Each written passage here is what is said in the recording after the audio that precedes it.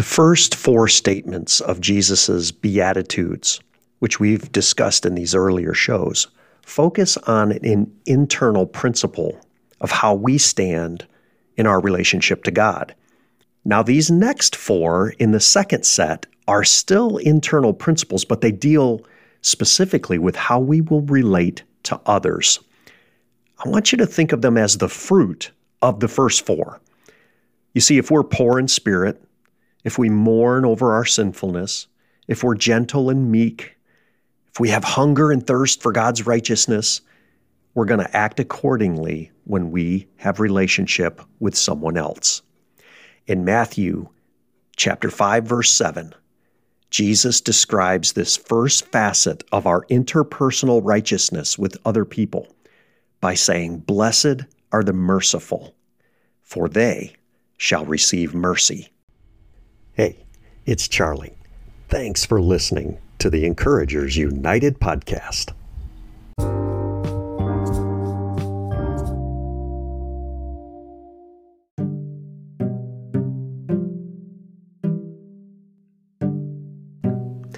Welcome to another episode of the Encouragers United podcast, where I, Charlie Grimes, share my teaching and inspiration from the Bible and from other life experiences to help you live a more positive life, especially if you are a leader, if you are an influencer in someone else's life. My goal is to inspire and motivate you, the listener, to chase your dreams, to be a force for encouragement and positivity in your world. Never, ever give up. We believe that with hard work and determination and with God, anything is possible. And if you enjoy our podcast, please like and share and subscribe to it and help us spread positivity and encouragement everywhere we can. Thanks for tuning in. Well, this verse begs the question to define what is mercy. Mercy can be defined primarily in two ways. One way is a compassionate treatment of those under your care or under your authority. Examples include words like forbearance or clemency or leniency. The other way that mercy can be defined is a disposition to be kind and forgiving or even compassionate. For me, mercy means not getting what we deserve. Or to show mercy to someone is basically to not give them, to withhold from them what they deserve. Obviously, when they've done something wrong to you, you would technically have the right to retaliate or to get justice. But if you show mercy, you hold that back. And the Gospels of Mark and Matthew recount Jesus seeing a lost, harassed, and helpless crowd of sheep. That's us. And they were without a shepherd, and he had compassion on them. And he saw the sick, and he had compassion on them, and he healed them. He sees mankind as a broken, sinful lot, and he has mercy on us.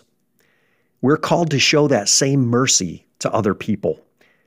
And if we do, that's how we receive the mercy in return.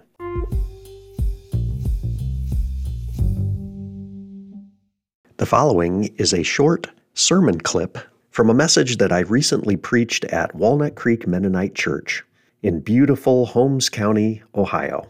For more information about the church and our ministry, please feel free to search for us on Facebook or Instagram, or go to our website, wcmenn.org.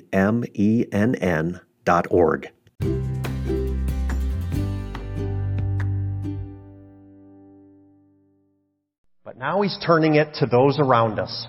Take a look at this. Blessed are those who are merciful, for they will be shown mercy. This seems logical, right? There we go. Something we can hang our hat on, Lord. Oh, but it is very difficult, isn't it? Jesus is implying here that if we are unyielding, unwilling to show mercy or grace to someone else, because I don't know about you, but I just flipped these all around, right? I just flipped all of these around. You might do that this week. Take them and just reverse them. If you will not be merciful, then you will not be shown mercy. Jesus teaches this a little bit later, and I couldn't resist, right? It's blatant later in chapter 7. He teaches us this. He says, "For in the same way that you judge others, you will be judged. And with the measure that you use, it's measured to you." And then later, even in verse 12, sometimes called the golden rule. "So in everything, do to others as you would have them do to you." This sums up the law and the prophets. You know, this is so counterculture right now. I love what Conrad shared with us. Like this is going to surprise somebody, isn't it? To be merciful to them. Because you know what? It's easy. Let me give you 3 scenarios where mercy is sort of transactional. 3 different situations you're going to find yourself in. The easy one is when you're wrong and someone else is right. I'm sorry. Right? You're in that situation sometimes. Whoops, I pulled out in front of somebody. I'm so sorry. Hello, sorry. The second situation might be when both of you are wrong. This happens in my marriage sometimes. We're both wrong. We both just throw our hands up and say, I'll give you mercy if you give me mercy. Like, yep. That's part of life, right? But I don't know that that's what Jesus is talking about here. What's the third situation? You know exactly what it is. When that person is wrong and I'm right. What do? Well, Jesus is simply saying, whatever you do, expect that will be done to you. Right? There's tons of great examples. We'll get to them in the scriptures. Like, I can't resist. The guy that owed this huge debt, and the debtor just says, okay, you don't owe me anymore. Hoo-hoo, yippee! And then he goes directly out to the next guy who owes him a little bit and shakes the guy and says, you pay me what you owe me. Do you realize that could be us? If we're not paying attention here, that's what Jesus is teaching. And so in everything we do to others, as we would want them to do to us.